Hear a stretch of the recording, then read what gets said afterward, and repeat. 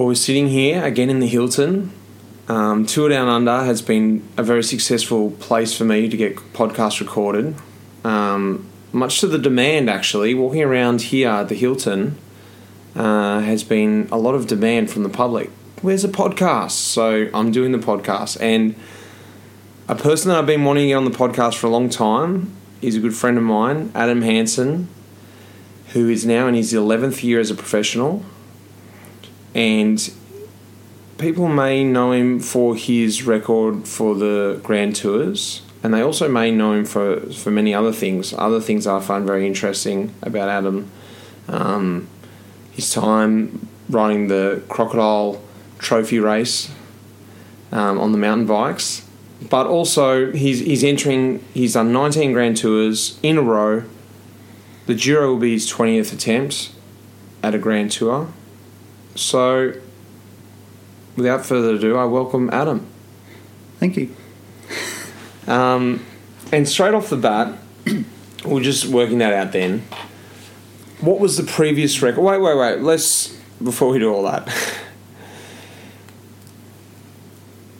19 Grand Tours. Let's just go back another step for the nomads out there. A Grand Tour is what? Grand Tour is it's 3 weeks of hell. It's I think for any rider that finishes the Grand Tour, when you finish the last stage, it's like you're returning home from war. You've gone through almost every situation mentally and physically, and you're homesick, and you've been with a group of guys where you've just battled through everything together, and you know it's the last day to go home. So to finish a Grand Tour is, I think, for every rider, a very special moment. And then and back from that, just even to go to the aesthetics of a Grand Tour, just run through what that might be. It's a 3-week race. With 2 days, you only get to rest, and the first Grand Tour is run in Italy, called the Giro d'Italia. The second is the Tour de France, which I don't need to explain to anyone. And the third is the Vuelta a España, run around Spain. So, to put that in context, what you just said, it's everything Adam said that happens over 3 weeks of racing, 21 stages, and yeah, a lot of, for lack of a better word, blood, sweat and tears go into it. If that's given anyone an idea and taking your mind into the Grand Tours again, Adam, when you first started your first Grand Tour, what year was that? I did the Giro in 2007. I only did 2 stages and crashed out. Yep. That was with T-Mobile. That was very nervous because it was my first Grand Tour, and it's a very big team. So it's a team time trial, and there's nothing worse than doing a team time trial as a Neo Pro with T-Mobile. Yeah, Jesus. Was Jan in the team? No, he wasn't. Oh, God, imagine that. I was lucky. But Gonsha was there. Cloden? Was he? No, he wasn't there that year. God, that would have been awesome. Yeah, I missed out 1 year. But for the best, I also think. Yeah, but so my first one didn't end very well, but my second one was at the Vuelta that same year, and I finished that one also. So that's where it starts. But just going back to where he said it's 3 weeks, to me it's not 3 weeks, it's 4 weeks. Mm-hmm. Because what people forget is you do have the 2 rest days, and you do have to be there 2 or 3 days before. And for me, on the mental side, you're with travelling and everything, because you can't leave the night of the last stage, so you're really 4 weeks away from home. And for me personally, that's a pretty tough thing. I really enjoy being home, and to be away for so long, it just makes it extra bit harder. Yeah, and then when you back in that first, so that first Giro, and even the record, I don't want to dwell too much on that, but it probably started in the Vuelta then.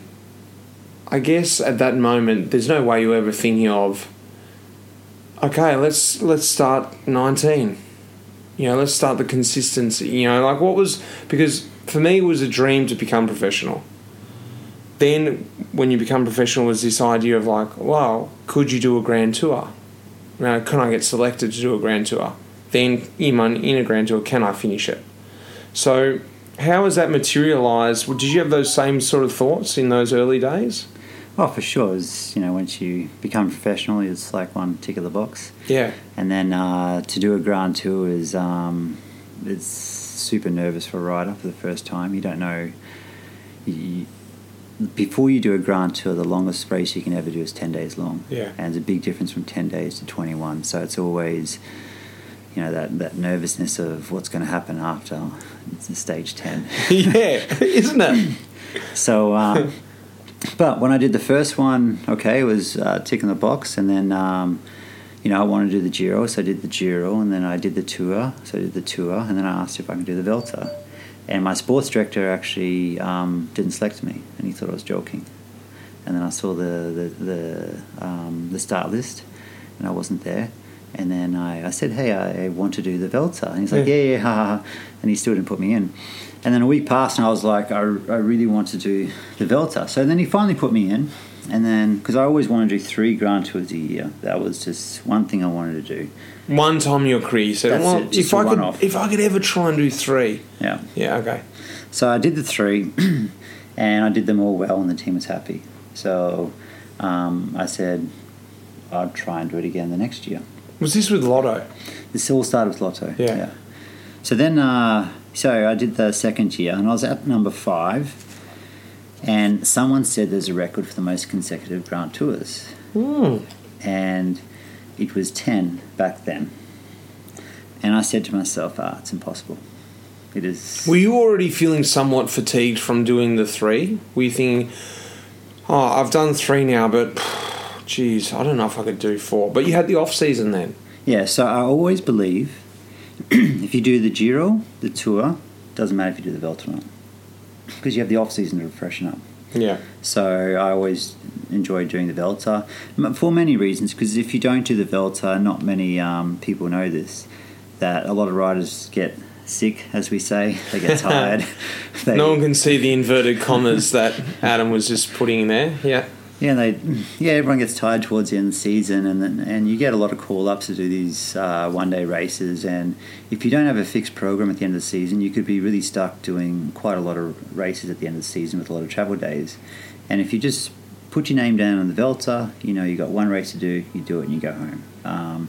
And the Vuelta back then was an easier race. The weather's always going to be good, where it's changed a bit now, but as you just know what you got. So that's why I always did it. But once I was told about the record, I said, no, I'm not going for it. I didn't believe it's possible, because you know how easy it is to get sick, crash out, not being selected. There's so many factors, things that are totally out of your control for yourself. So I just ignored it. And then as time gone on, year by year, I got closer and closer. And then I found out that there was a different record of 12 Grand Tours, because the Vuelta used to be a 2-week stage race. So, and it was in a different time of the season. So it was earlier in the year. It was back to back on the Giro, wasn't it? Yeah. Which I also find amazing too. Well, just before you go on, because you touched on some things I really want to ask you about, and you just sort of just made them seem insignificant, because I don't think people understand that. One thing you pointed out there was crashes, sickness. It's pretty difficult, and I think someone told me a statistic about 30% of the peloton don't finish a Grand Tour. And that is some people who are pulling out for a different reason, or they're pulling out because they're physically tired. But there's 2 other reasons there that I think get overlooked, is crashes that are out of your hands, which happen more or less every day. Big ones maybe 5 times in a Grand Tour. And sickness. You go to these buffets where someone's sick and they're grabbing the ladle to spoon their pasta in, and then you're grabbing that same ladle and then going and eating some bread with your hands, and next thing you know, you're crook, right? Exactly. Yeah. And there's the weather. And so that's one thing that bewilders me, is that you've been able to, I wouldn't say miss all those, because maybe you can tell us a little bit about when you've run into some of those sicknesses and crashes and pushed on, but you've never really had a significant crash, and touch wood, I hope that doesn't happen, where you've broken a collarbone or broken a hip where you physically can't ride on anymore. So that's been an amazing fact too.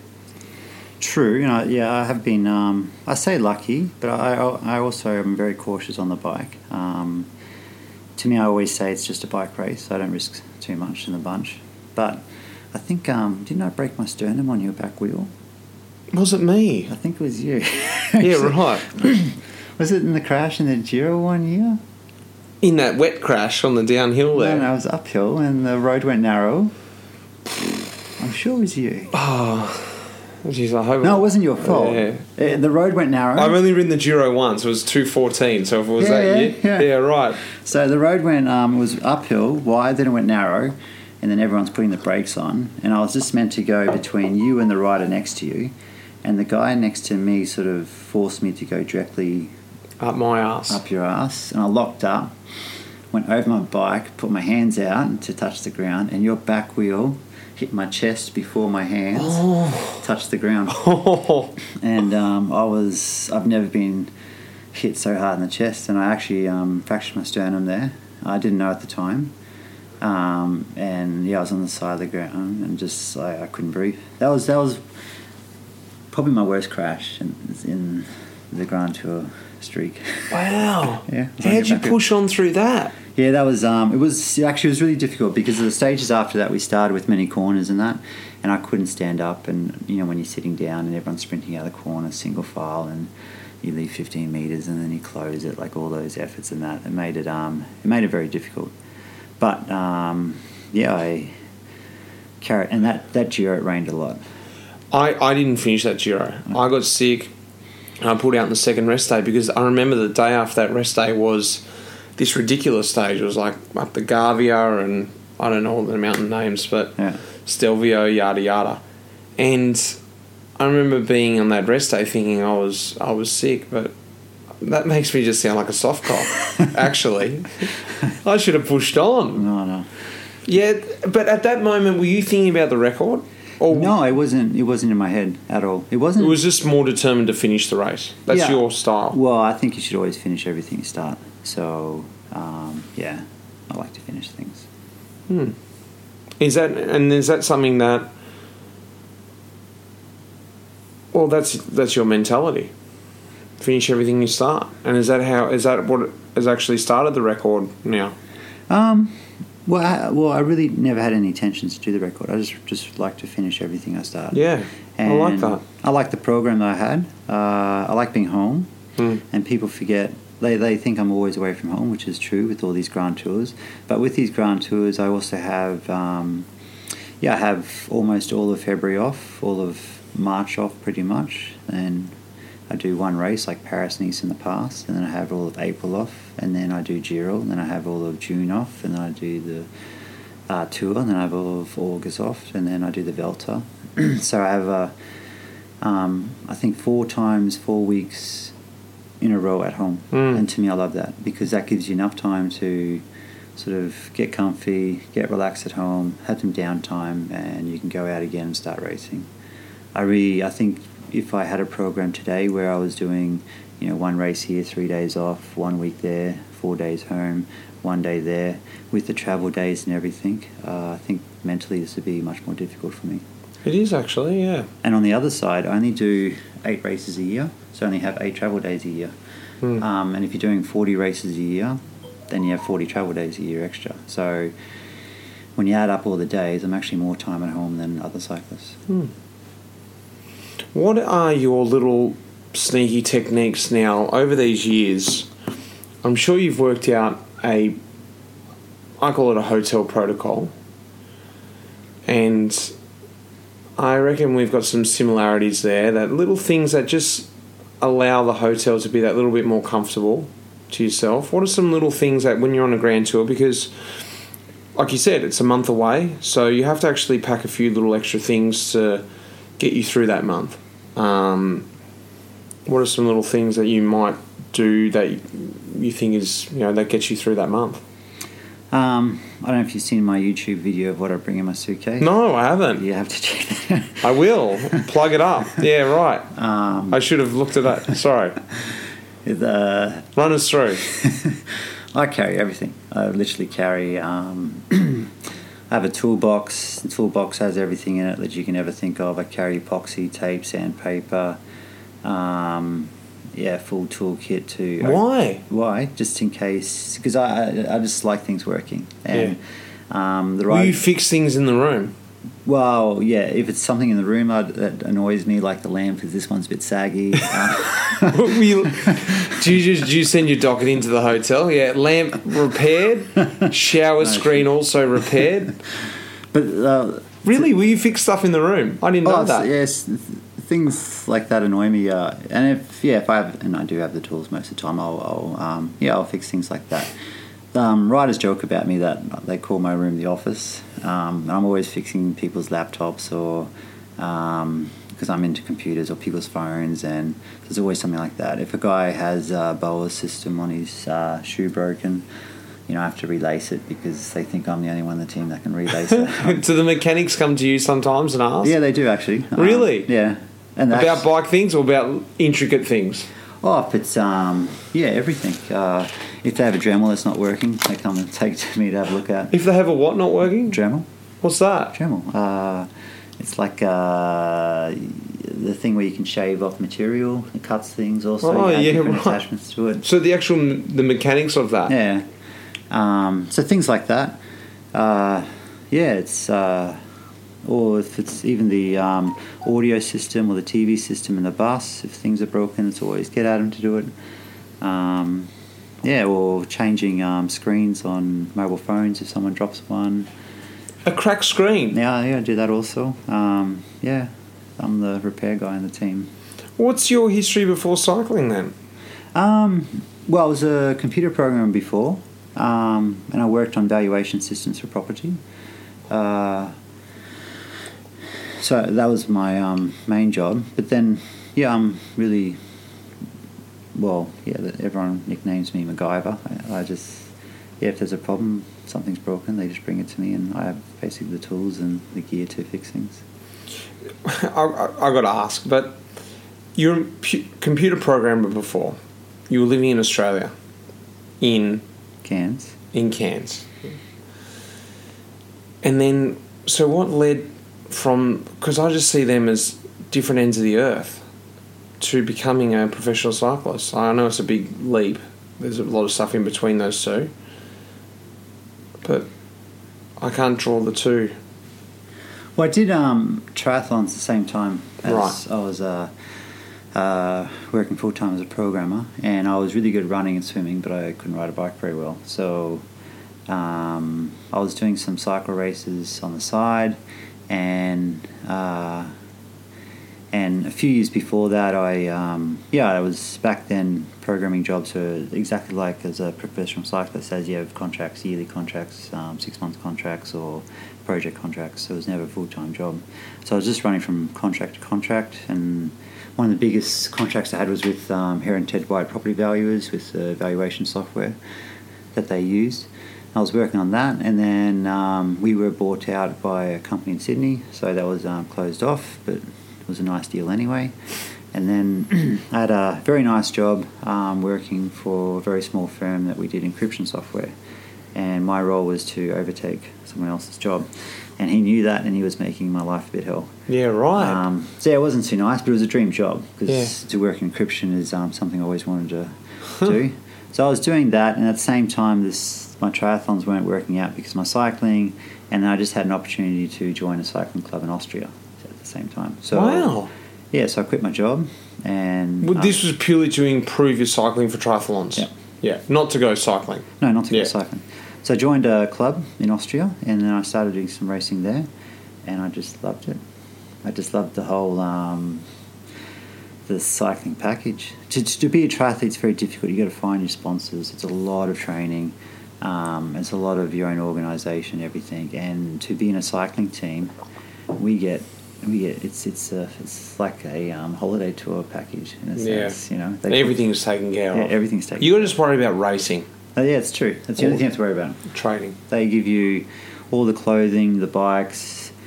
They organise your flights, hotels. You just got to be at the airport at that time, and as soon as you're on your flight, they will pick you up from the airport, take you to your hotel, and take you to the start. They'll do your nomination, get your race numbers. You don't have to do anything. And actually, on that note, as good as that is, it also can be a negative thing, I think, for a lot of guys, because over the years you can become lazy, actually. Oh, for sure. You slip into this mould of, like, people do everything for me. Yeah.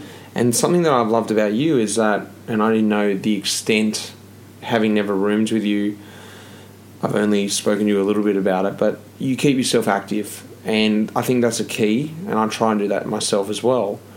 Well, with the potty is one thing. But keeping yourself active and keeping yourself normal to normal life, because when we come on this world of this small bubble world of cycling, it's not normal life. Someone doing your washing, someone practically wiping your bum, and it is great because all you have to worry about is racing. But if you get too caught up in it, you lose the track of what normal life is a little bit.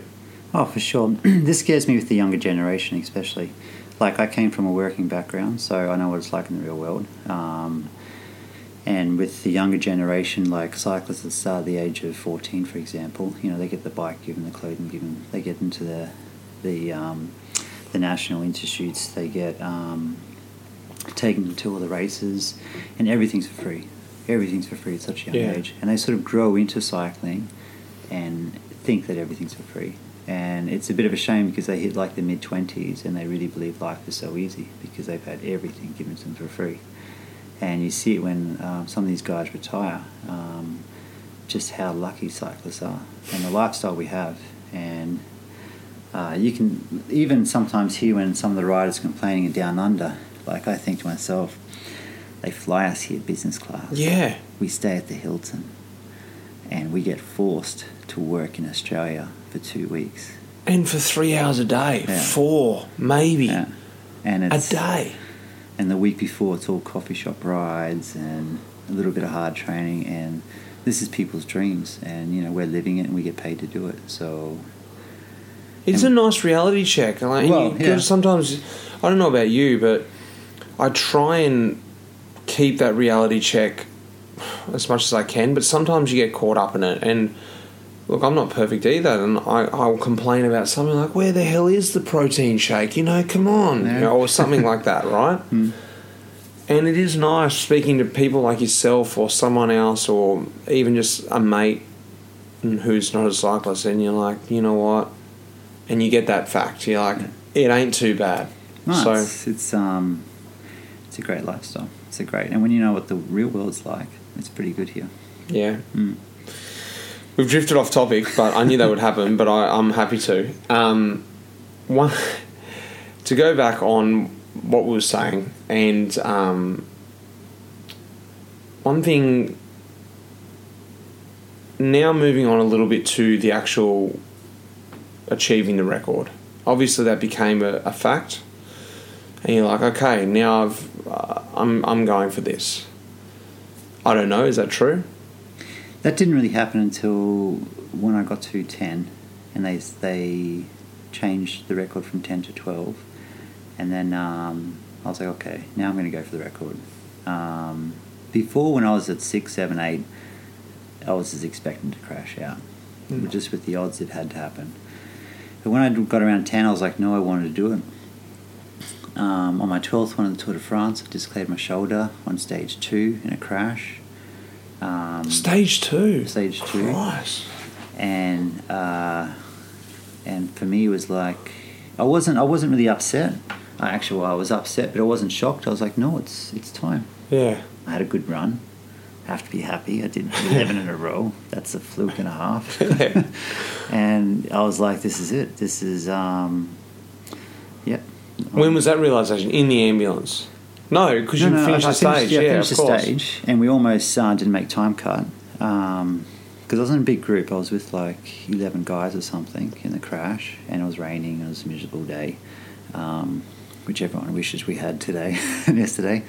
But yeah, it was raining. It was terrible, and we lost a lot of time. And I didn't realise until because I wasn't paying attention with the time limit and that. And one rider was saying, "Yeah, we got 3 minutes to finish, and there was 1.5k to go or something." So we're a bit stressed. So yeah, so it started turning the screws. So we finished it, and then found out I had a really bad dislocation of my shoulder. And that was the year when we had the Paris-Roubaix stage. Oh, yeah, right. Oh, wow. 2 days later. So, oh, wow. No, it wasn't nice. It wasn't nice at all. And I thought I was surprised I finished, and I was surprised I didn't break anything. Because, for sure you've broken a bone, but when you break a bone, you know it's broken. Mm. And when you have a different injury, you're sort of you don't know what is it. Yeah. So I've never had a dislocated shoulder before. So for me, it's okay, is something else broken? Is it the first rib, which is really high next to the collarbone, or is it the What'd you do? Just hover to the line, one arm? Yeah. So yeah, So one handed right to the finish, and then so it was dislocation.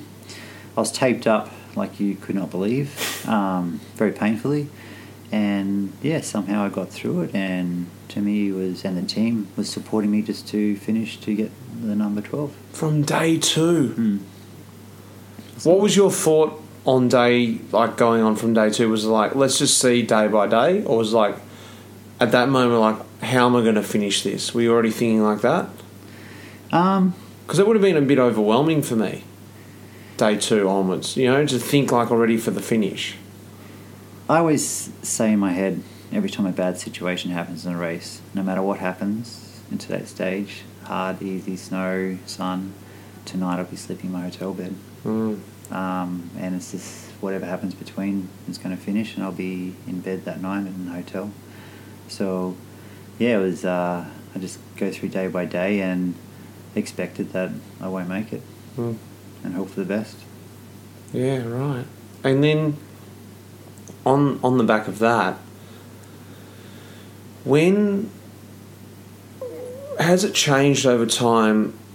Because I can imagine sometimes you're starting these Grand Tours maybe not as prepared mentally or physically as you'd want to be, and from 12 onwards, when the record came into it, I'm sure there'd be Grand Tours majority where you're there's a primary goal, we're going there for that, I've got this role, and the race sort of takes over, and by the end of the race you're wow, that's another one ticked off, say.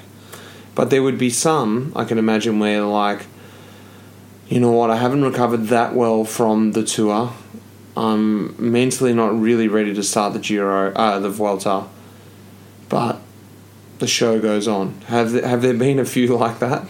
Oh, for sure. There's always a Vuelta. And for me, the Vuelta is always where I experiment with something, where I go there 4 kilos lighter, and I try different training methods, and because I really like to research different types of training methods and diet, nutritions, and things like this.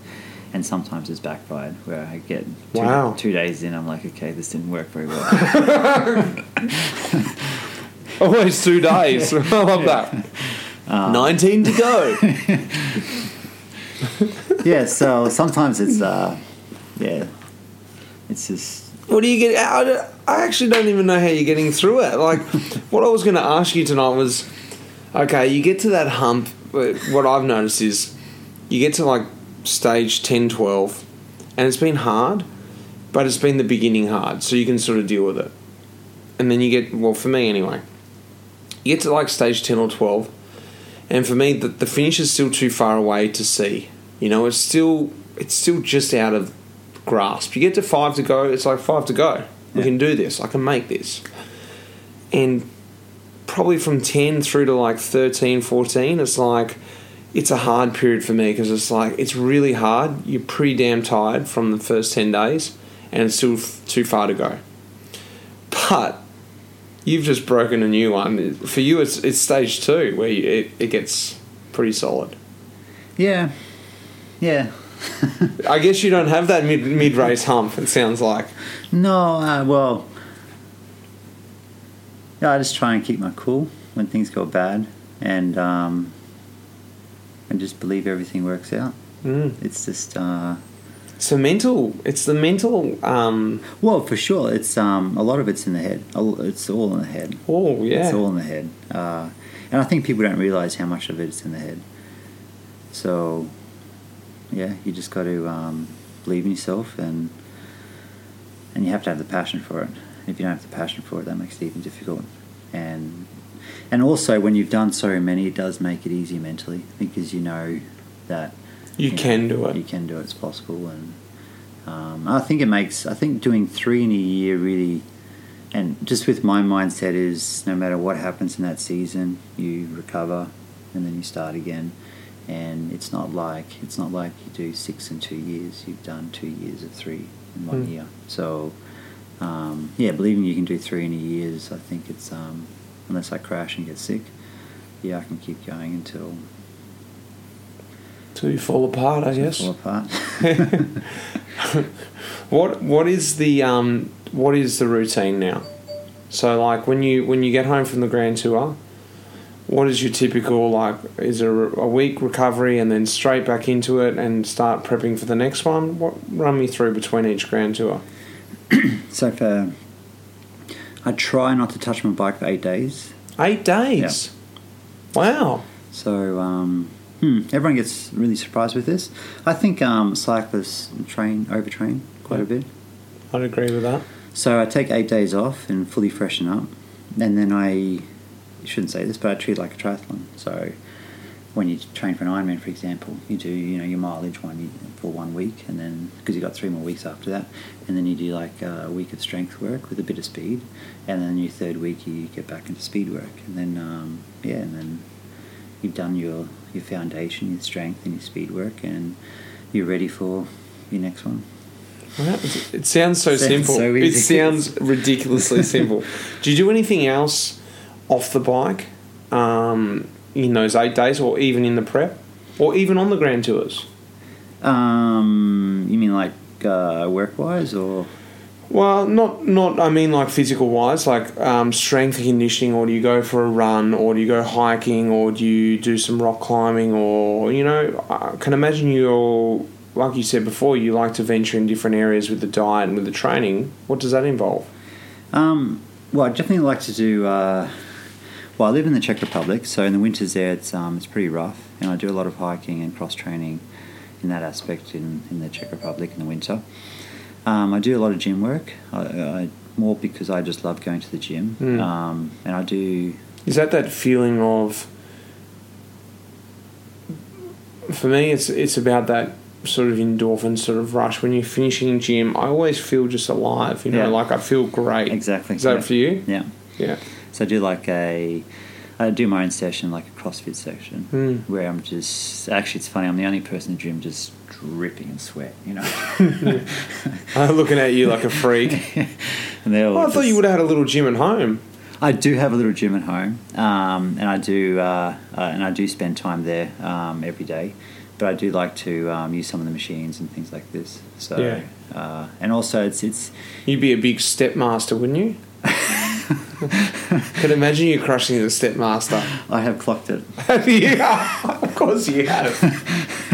I don't just because, like, you know what? I'm just going to clock that. No, clocked I'm surprised you knew what one was. How can you even clock a Stairmaster? It just breaks? No, they automatically switch off after 20 minutes for the next person. So you have 20-minute effort. And I used to count my steps. So I used to, because it counts it, and it also shows your watts, right? Yeah, right. So I was on the step master, and then so I'd always start 5 minutes easy, and then slowly progress to the hardest level. And the one I don't know if they're all the same, but the one at my gym goes, I think 20 is the highest level. And I'm just envisioning you there, like, I'm taking you on. Oh yeah, for sure. And then there's one time. I was like, okay, I wanted to max them from the start, so no warm up, because I only had 20 minutes to do it. So I went straight to level 20, and just went hardcore. What does it mean? Or is it level 20 goes really fast? Does it? Yeah, it just gets faster and faster. But is it more power in there? No, just fast. No, it just gets faster and faster.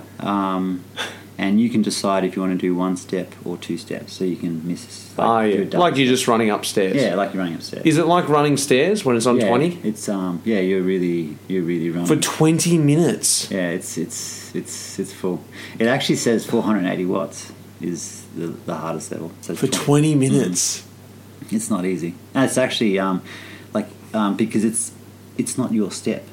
Yeah. Your stride length, if you know what I mean. So you do have to pay attention also. It's not like you can just like you're going up normal stairs. So it is not very. And what happened after 20 minutes? It just automatically stops because the next person can use it. So Unbelievable. Yeah, right. So the like Stairmaster. So, well, what about in between those grand tours? Is there any little things like in that 8-day rest? I know you said you don't get on the bike, but I can imagine you doing like a few other little things. Yeah, I with my diet, I have a fasting session, so I do 2 or 3 days of fasting. Wow, completely from day one, or you get a bit of recovery in first? No. From basically, if I do the Giro or the Velta, it's basically directly after the race. Has a protein shake, then bang, start fasting there. If it's a tour, then you have that dinner after the tour, so you should eat there, but as soon as possible. So 3 days straight up. 3 days straight up. And you do just a normal, like a proper fast, just with water? Just with water. I might have coffee without sugar. Yep. And I will have tea without honey or sugar. It's a pure fast.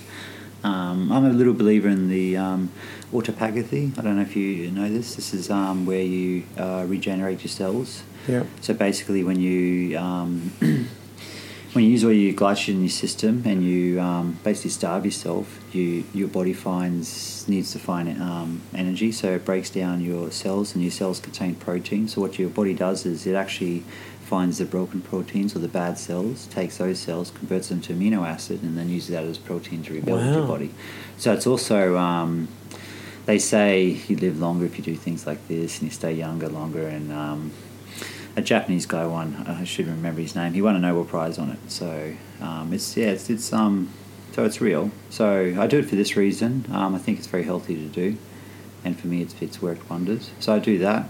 When you're just to go on the fasting, when you're fasting, I've done a little bit of fasting in my time. What I notice is I have a lot better benefits when I actually completely buy into the fast, in terms of also allowing the body to relax and rest in those periods too. And I feel like some people miss that link there, where they fast and try and complete their normal day still, and it's like, well, you almost burning the candle at both ends in that respect. Do you, when you obviously you're still travelling home from the race for that first day, but then when you're home those next 2 days, do you then take it down a notch and you know get some sunlight for your energy, try and sleep quite a lot, or do you just go about your normal day? I just go about my normal day. Everyone's individual, so everyone has to do it different. And I think it's more because I've probably been doing it longer than other people, so I'm a bit more used to it. And you go into ketosis. Yep. So it really depends on how fast, and people vary on how fast they can go into ketosis. Some people it takes over a week. Some people can do it depending on their diet before, the few days before, they can go into ketosis within half a day. So once you go into ketosis, it's very easy to fast after that. So it really depends on the type of person you are and your history on how you eat, and also how many, what's your regular eating habits, if you're eating 3 times a day, 2 times a day, 1 time a day, which, this goes back to insulin spikes and insulin sensitivity and resistance, if you ever do this type of food training, as they say.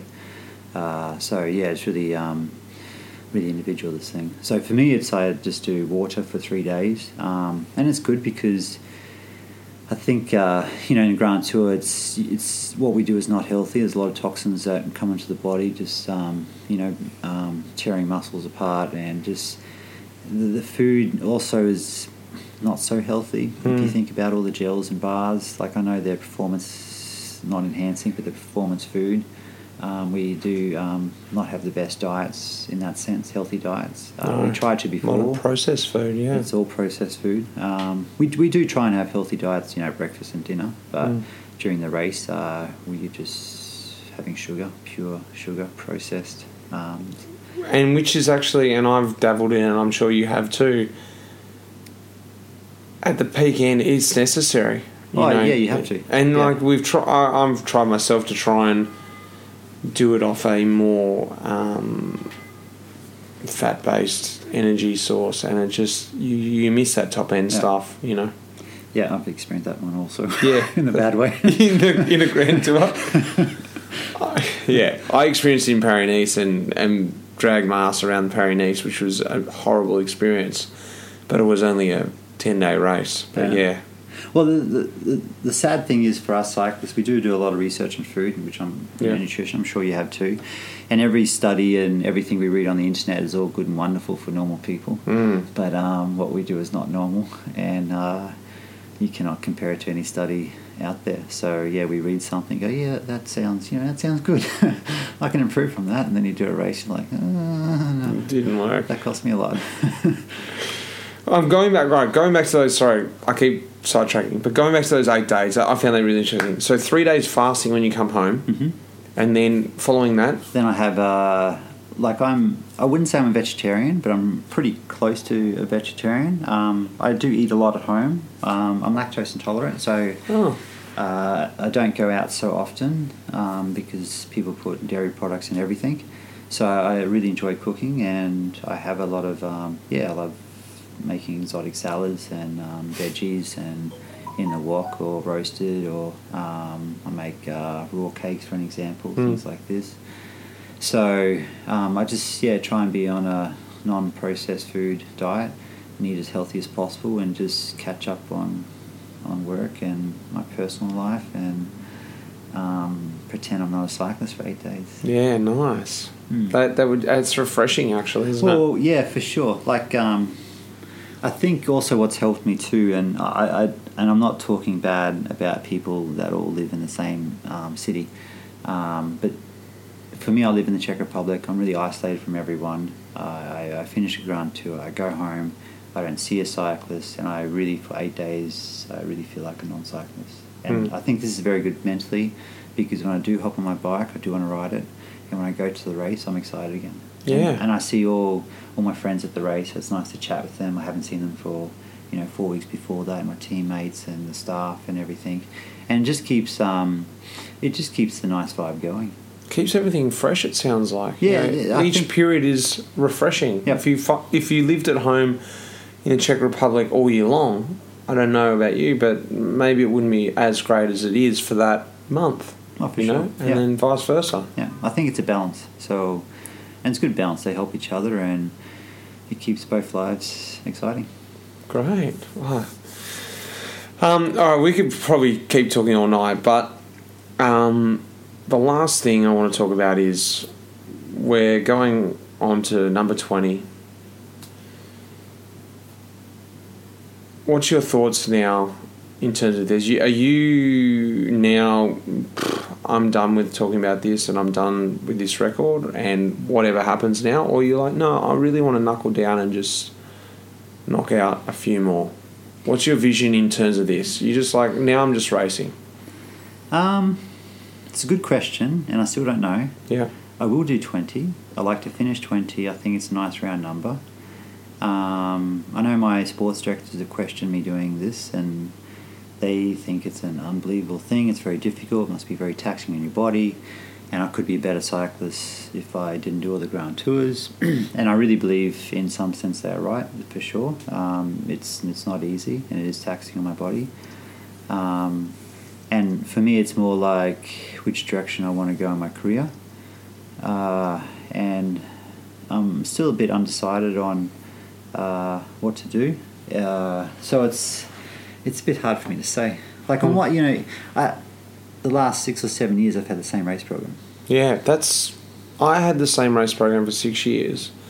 I've just changed teams now, and it's really exciting for me to be back at the Tour Down Under. I can really believe it. And you're just like, it's something I haven't done for 6 years, and it's all new, and then things like that I remember that like I didn't like, and that's exciting too. You're like, oh wow, I don't like that. I found that out. And that's true. It's just change, isn't it? Yeah, so this is what I'm very excited about, new direction, new challenges. So I'd like to, just to finish the 20. I like the Giro. I can't remember the last time I've had a European summer off, so I'm pretty excited about not going to the tour. I'm not cancelling the tour out, but I just have this hope that I do have a nice summer. Yeah. And so I put my hand up for Tour of Swiss, so I'm going to do the Tour of Swiss. And if I do the tour, okay, it'd be a bit more difficult. But I wanted to lock myself in Swiss to change things. Yeah, just something different. And I did Tour of Switzerland, I think in 2011 was the last time, and I really enjoyed it. So it'd be nice to... It is good racing there, isn't it? Yeah, it's Switzerland's beautiful. Actually, a lot of places we go is beautiful. So it'd be nice to have a change and do that and see if I can become a better cyclist by racing less days. Mate, awesome to talk to you. Thank you very much. I appreciate it. Thanks for that. Hopefully it's not the last one. I don't think so. I've got to do some more research and we can talk about many other things. Thanks, buddy.